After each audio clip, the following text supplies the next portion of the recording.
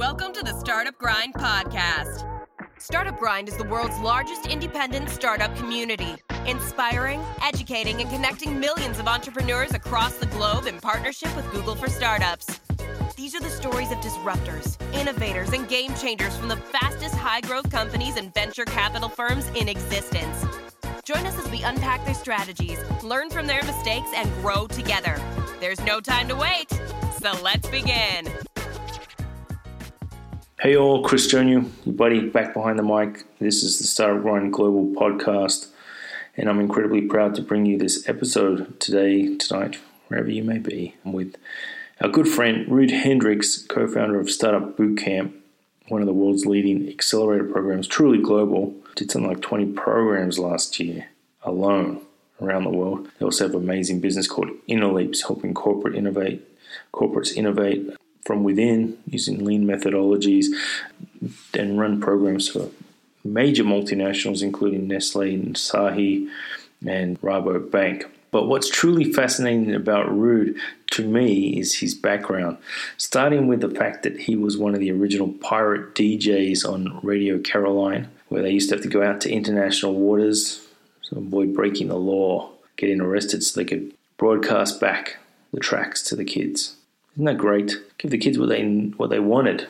Probably driving their parents nuts, but I love it. So one of the original pirate DJs then went on to found Sky Radio, run NBC Europe, and then Endemol, which had a $5.5 billion euro exit. So he's not short of a story, okay? And we got a few out of him tonight. Enjoy. Good to see you, man. Good to have you in here. Likewise, Chris. Good to see you again. Now, look, we've had a chat before, and we managed to, lucky enough to get you out to the APAC conference last year. But I'm gonna go back a little bit here. I'm also extremely excited to hear the state of tech that you're going to be presenting this year at Startup Grind APAC. We got you back again. I think the timing seems to keep working in my favor. I am really looking forward to that, Chris. It's always a pleasure to visit Australia and Melbourne in particular, and I'm really looking forward to the conference as well. Very good, very good. So can you just while we're on that bit, right? If I got it right, given how large Startup Bootcamp is now, you've just got that much data, and you just put together a report with the PwC, if I'm correct. Yes, the State of Tech is our yearly report and our yearly forecast on the state of the tech industry. So we always have 3 predictions of where the industry will be heading. We always take a look at what it means for the planet, what it means on a country and on a city level and on a people level, and then finally on a cell level. So we really take a macro view, and we zoom in and we zoom in. And this year's version, we try to avoid the figures, but really look at the impact that tech has on our personal lives. Fantastic. And we're going to be, we're lucky enough to be one of the first that's going to be hearing that. Absolutely. Absolutely. I've done the presentation last week as kind of a tryout and MVP in Amsterdam, and the first people to see the full presentation will be you guys. That's what we love to hear, man. That's what we love to hear. Now, going back, right? And I can't skip this because it's just too damn interesting. You were one of the original pirate DJs. Is that right? I was, yeah. I was broadcasting from the Mi Amigo, a radio ship anchored in the Thames Estuary, 15 miles off the British coast, and I was one of the DJs on board Radio Caroline, which is a legendary pirate radio station. It is. It's from the British film, if I've got that right. Yeah, there was this film, The Boat That Rocked, which was fully, it's basically the Caroline story, and many of the things happening in that movie I've actually been part of myself, although it was slightly romanticized, because I can assure you that being on the high seas, me being a heterosexual with 8 other men for 3 months, and during those months, and during enormous storms, hurricanes, and sometimes having very little food to eat and very little water to drink wasn't the most comfortable situations. I can imagine. So were you the guy that was the ladies' man in the movie, or were you who was most like your character there?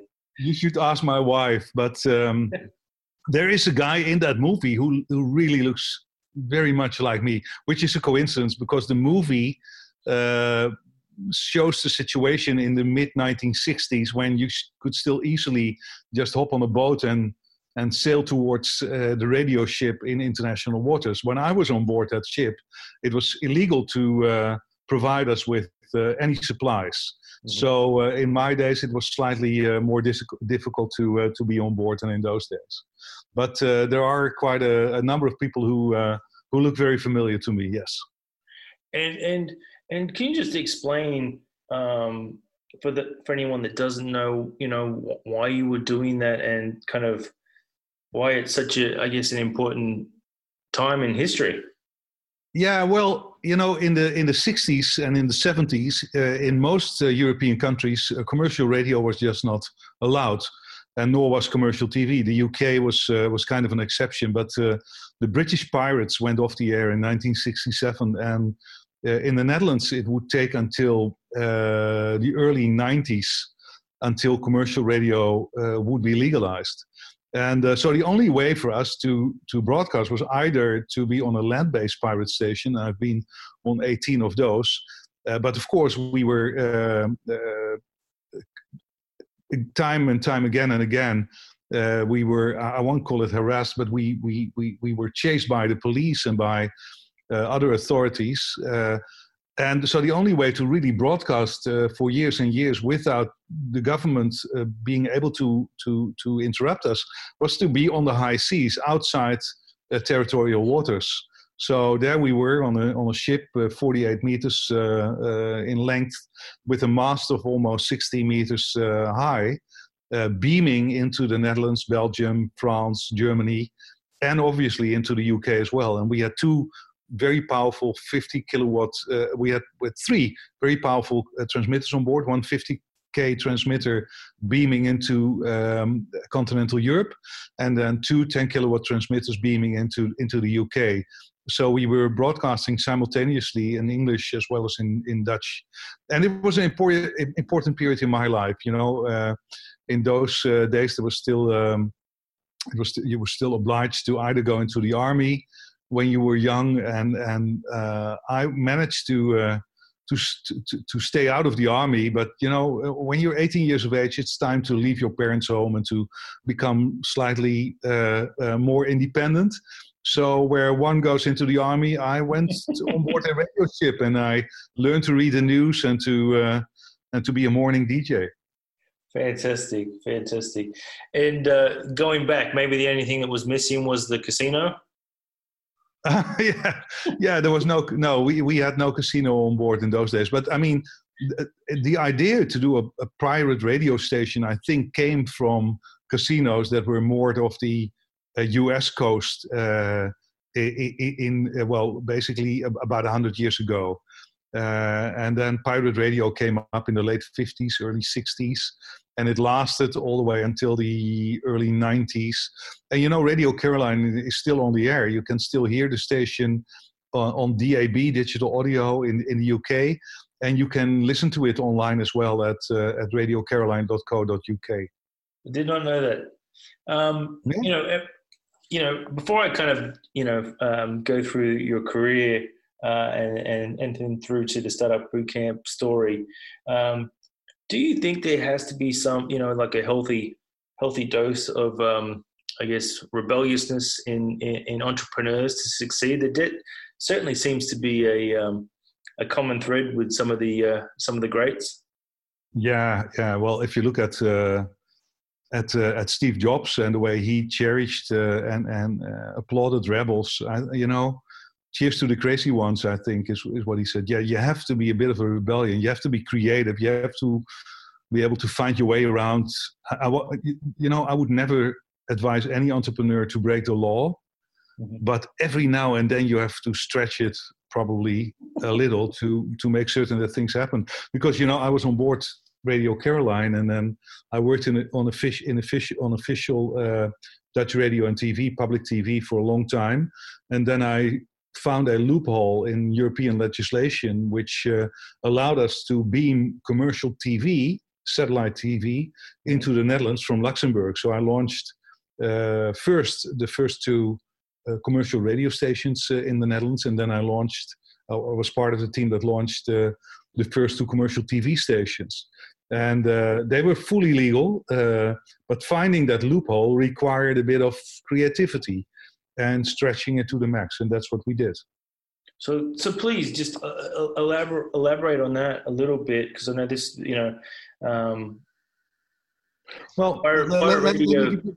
got you into the media business, I suppose.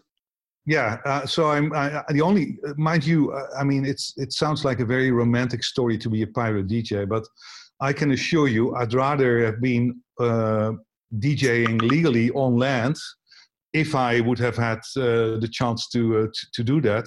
But it was just impossible to break into legal public radio in those days. There was one station broadcasting pop music, and there were only a limited number of spots for DJs. So it was impossible to do.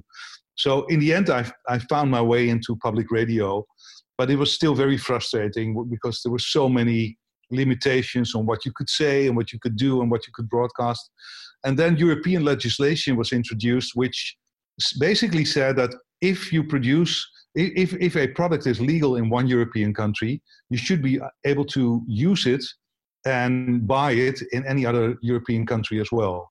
So then I thought, well, if commercial radio and TV are legal in countries like Luxembourg, then we should be able to listen to those stations in the Netherlands as well. So why don't we start a station broadcasting in Dutch in Luxembourg, all legal, and listen to it in the Netherlands? And obviously, the Dutch government wasn't very happy with that, and they tried to take us off the air, and we had to win 5-6 court cases. But in the end, we won every court case, and the Dutch government just had to accept that a Luxembourgish station broadcasting in Dutch was legal, and that they couldn't do anything about it. And very soon afterwards, they introduced new legislation which made it legal for anybody to start a commercial radio or TV station in the Netherlands, obviously depending on the frequencies that you required. So that was a great victory. Well, this sounds like something that would require still a bunch of powerful friends to kind of get this thing off the ground. How did it all come together? To be very honest, I didn't have any powerful friends. I wrote a business plan. In those days, we didn't have the business model canvas yet, and I spent 9 months writing a business plan for this commercial TV station, and it required an investment of something like, I'll do this in Australian dollars, something like 100 million Australian dollars. We're talking 1989 here. Wow. And there are 50 ways to leave. Yeah, definitely. Okay. I was in my 20s, and there are 50 ways to leave your lover, and the 50 ways to say no to a sound business proposal. Yeah. And I knocked on every door, and everybody said, no, this is illegal. It's not going to work. Why would people watch daily game shows? They've had enough entertainment TV already. So I just pushed on through. And at a certain moment, there was a guy at Philips Electronics who said, listen, if we become a shareholder, would you be willing to acquire anything that has a cord attached to it and that we produce from Philips? And I said, yes. And he said, well, in that case, we would like to become a shareholder. I said, okay, how big a percentage of the shares are you going to acquire? He said, well, I'd love to have 2%. So that left me with 98% of the shares available. And then I went to RTL, the largest commercial TV group in Europe in those days, which was Luxembourgish. And I said, listen, I'm here also on behalf of Philips Electronics, and we're about to start a commercial TV station. Would you like to join? And they said, well, that's interesting, but if we join, we would like to have 51%. So then I could go back to the banks and say, listen, so we got Philips, we got RTL from Luxembourg. They already have over half of all the shares. Would you be interested? And that's how I bluffed my way through. So you're like, in Greece, you got this habit of spinning plates. Huh? Yes.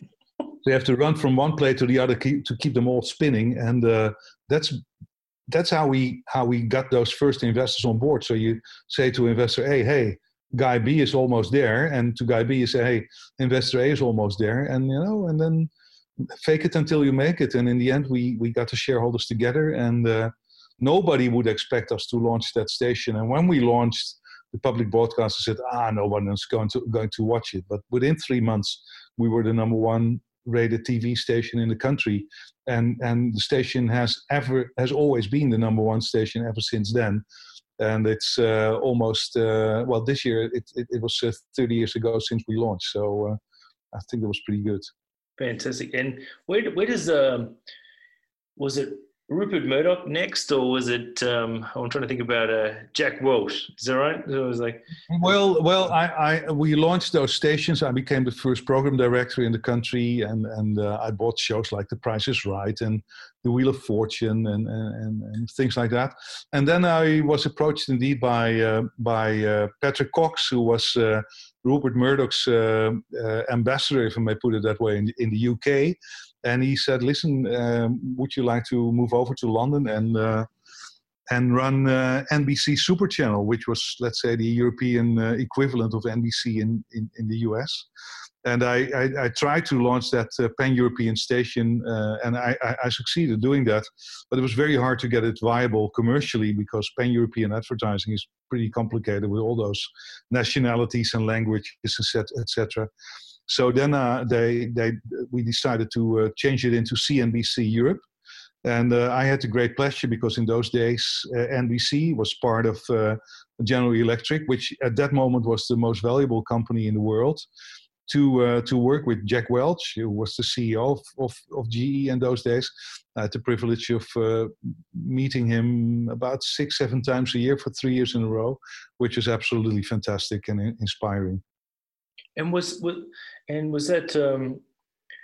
I feel like that's just such a leap in the span of a few years. I guess founders sometimes talk about imposter syndrome. Was there a bit of that going on with just the leveling up you had to do each time very quickly? I learned a lot at RTL when we launched those two TV stations. I've always really loved what I'm doing. So, in the past, when I used to travel to New York, I'd arrive in Manhattan. I would drive to the Strand bookstore on 13th and Broadway.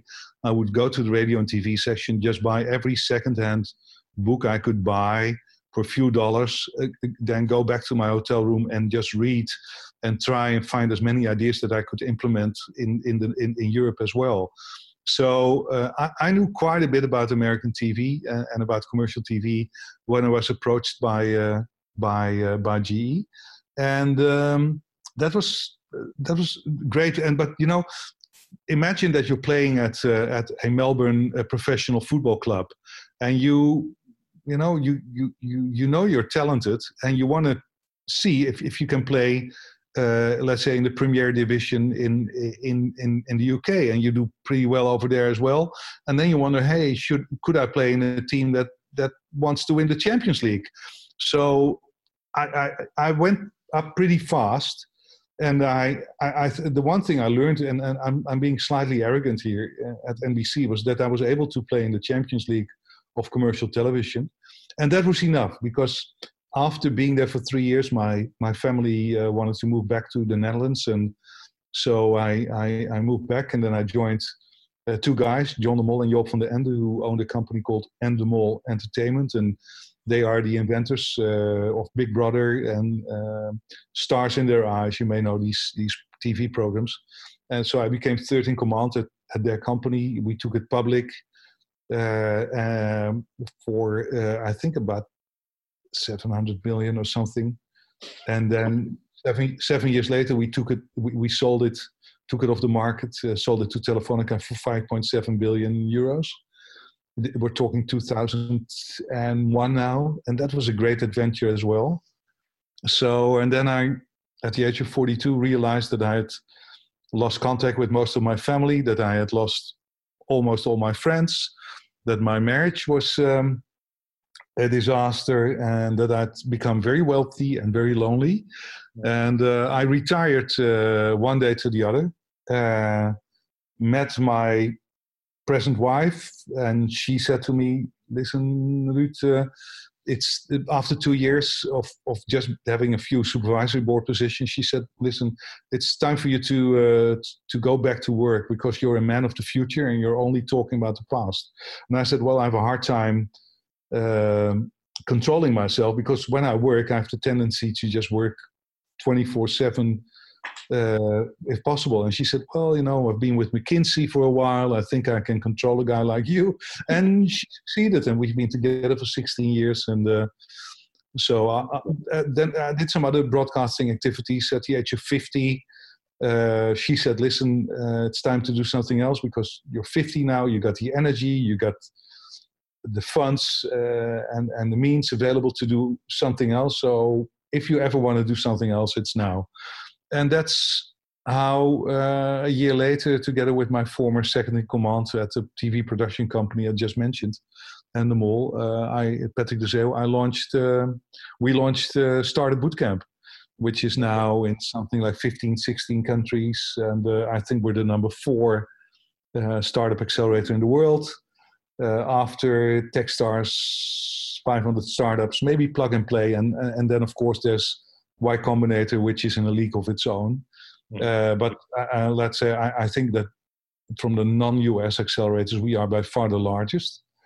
And Startup Bootcamp is doing well. And then 2 years later, we noticed that there was a huge need for corporate innovation as well. So we took the lessons from Startup Bootcamp, and we took the clients we already had at Startup Bootcamp, and we moved into corporate innovation and launched a second label called InnoLeaps. And InnoLeaps is at this moment even more successful than Startup Bootcamp. It's growing tremendously well. So we help companies like Asahi, Nestle, Unilever, Friesland Campina, Reckitt Benckiser, but also all major big banks to innovate like a startup. And to be very frank and honest, I've helped hundreds and hundreds of startups to grow. But now helping a company like Nestle to survive disruption, intellectually, for me, is more challenging than helping another startup. I love startups, no doubt about that.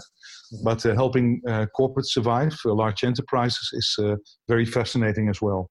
Can we unpack that for a little bit? Because I did definitely, want to get on the InnoLeap stuff. Yeah. Not to brush past Startup Bootcamp. I mean, first of all, just for anyone that's not, unsure about the scale of Startup Bootcamp, to your point, it is truly, truly global. But to dig a little deeper with the InnoLeap stuff, and us having this conversation with our friends from Vodafone, who's also Luxembourg, what seems to be a common thread is kind of this, I guess, inevitable pushback, or this, I would say that everyone's saw rainbows and Skittles, I suppose at the beginning, and then there's this kind of, I guess, people set in their ways, or there's almost like a transformation that needs to take place, if I'm right. Yes. Mm-hmm. Yeah, correct. Absolutely. Yeah, you're now talking about the corporate enterprises. Huh? Yes, absolutely. Yeah. So how do you kind of navigate? I mean, it could be potentially tens of 100 years of culture that you're trying to unravel, and then kind of inject with this startup thinking. What are some of the big challenges, and how it only works if you start at the top. So if we don't get access to the CEO of a company, we politely refuse to work for that company, because we know that if you start accelerating lower in the lower ranks of the organization, and you become successful, that you will have to face opposition from, let's say, the naysayers, if I may put it that way, like procurement, compliance, HR, legal, etc., etc. So in order to get them on board, you need the full support from the executive board, from all the top executives. So usually we start with a one-day session where we tell and train the executive board, and sometimes even non-executives as well, about lean startup methodology, innovation accounting, and things like that. And once we've told them and convinced them that not taking any risk is much riskier than taking a calculated risk, then we start working on those other departments like compliance, HR, legal, etc. And we usually take a week to train them.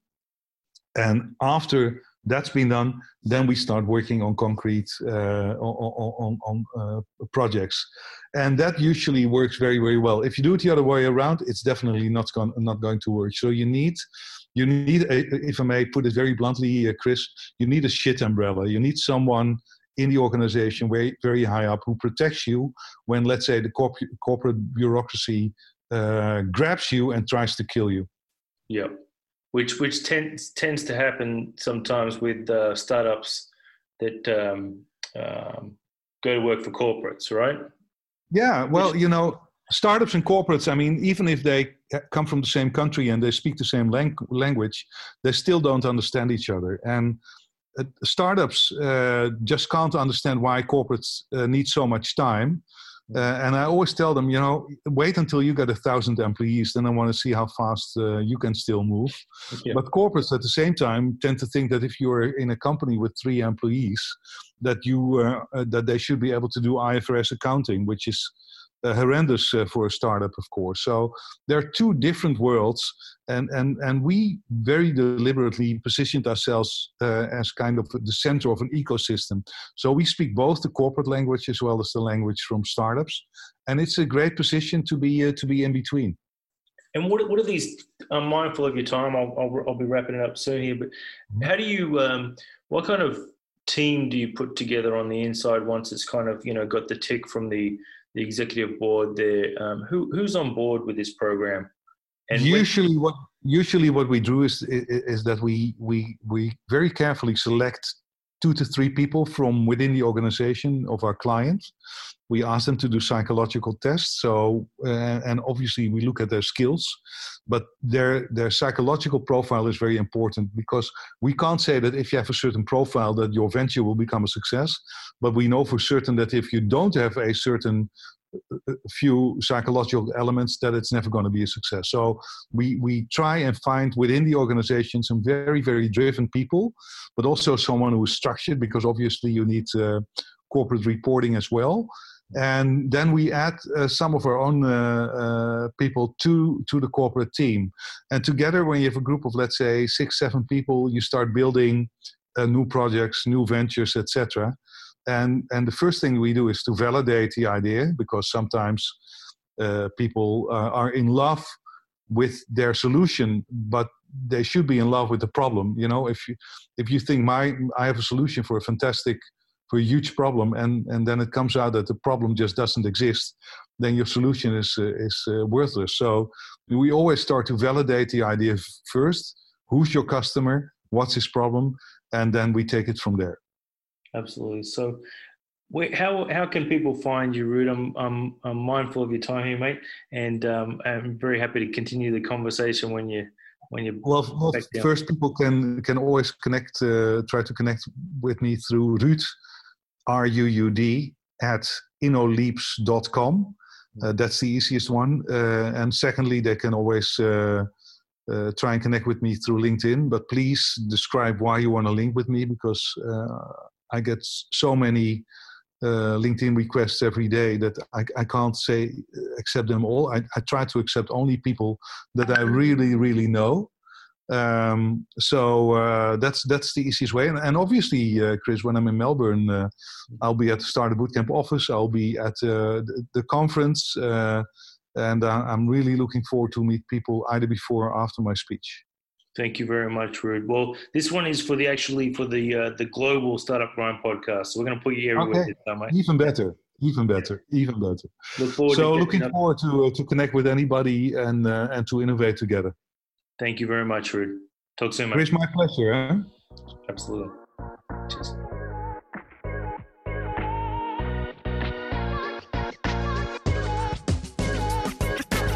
Thank you for tuning in. To keep up to date with all things Startup Grind, visit us at startupgrind.com or join us at an event in a city near you. Until next time, chase the vision and keep hustling.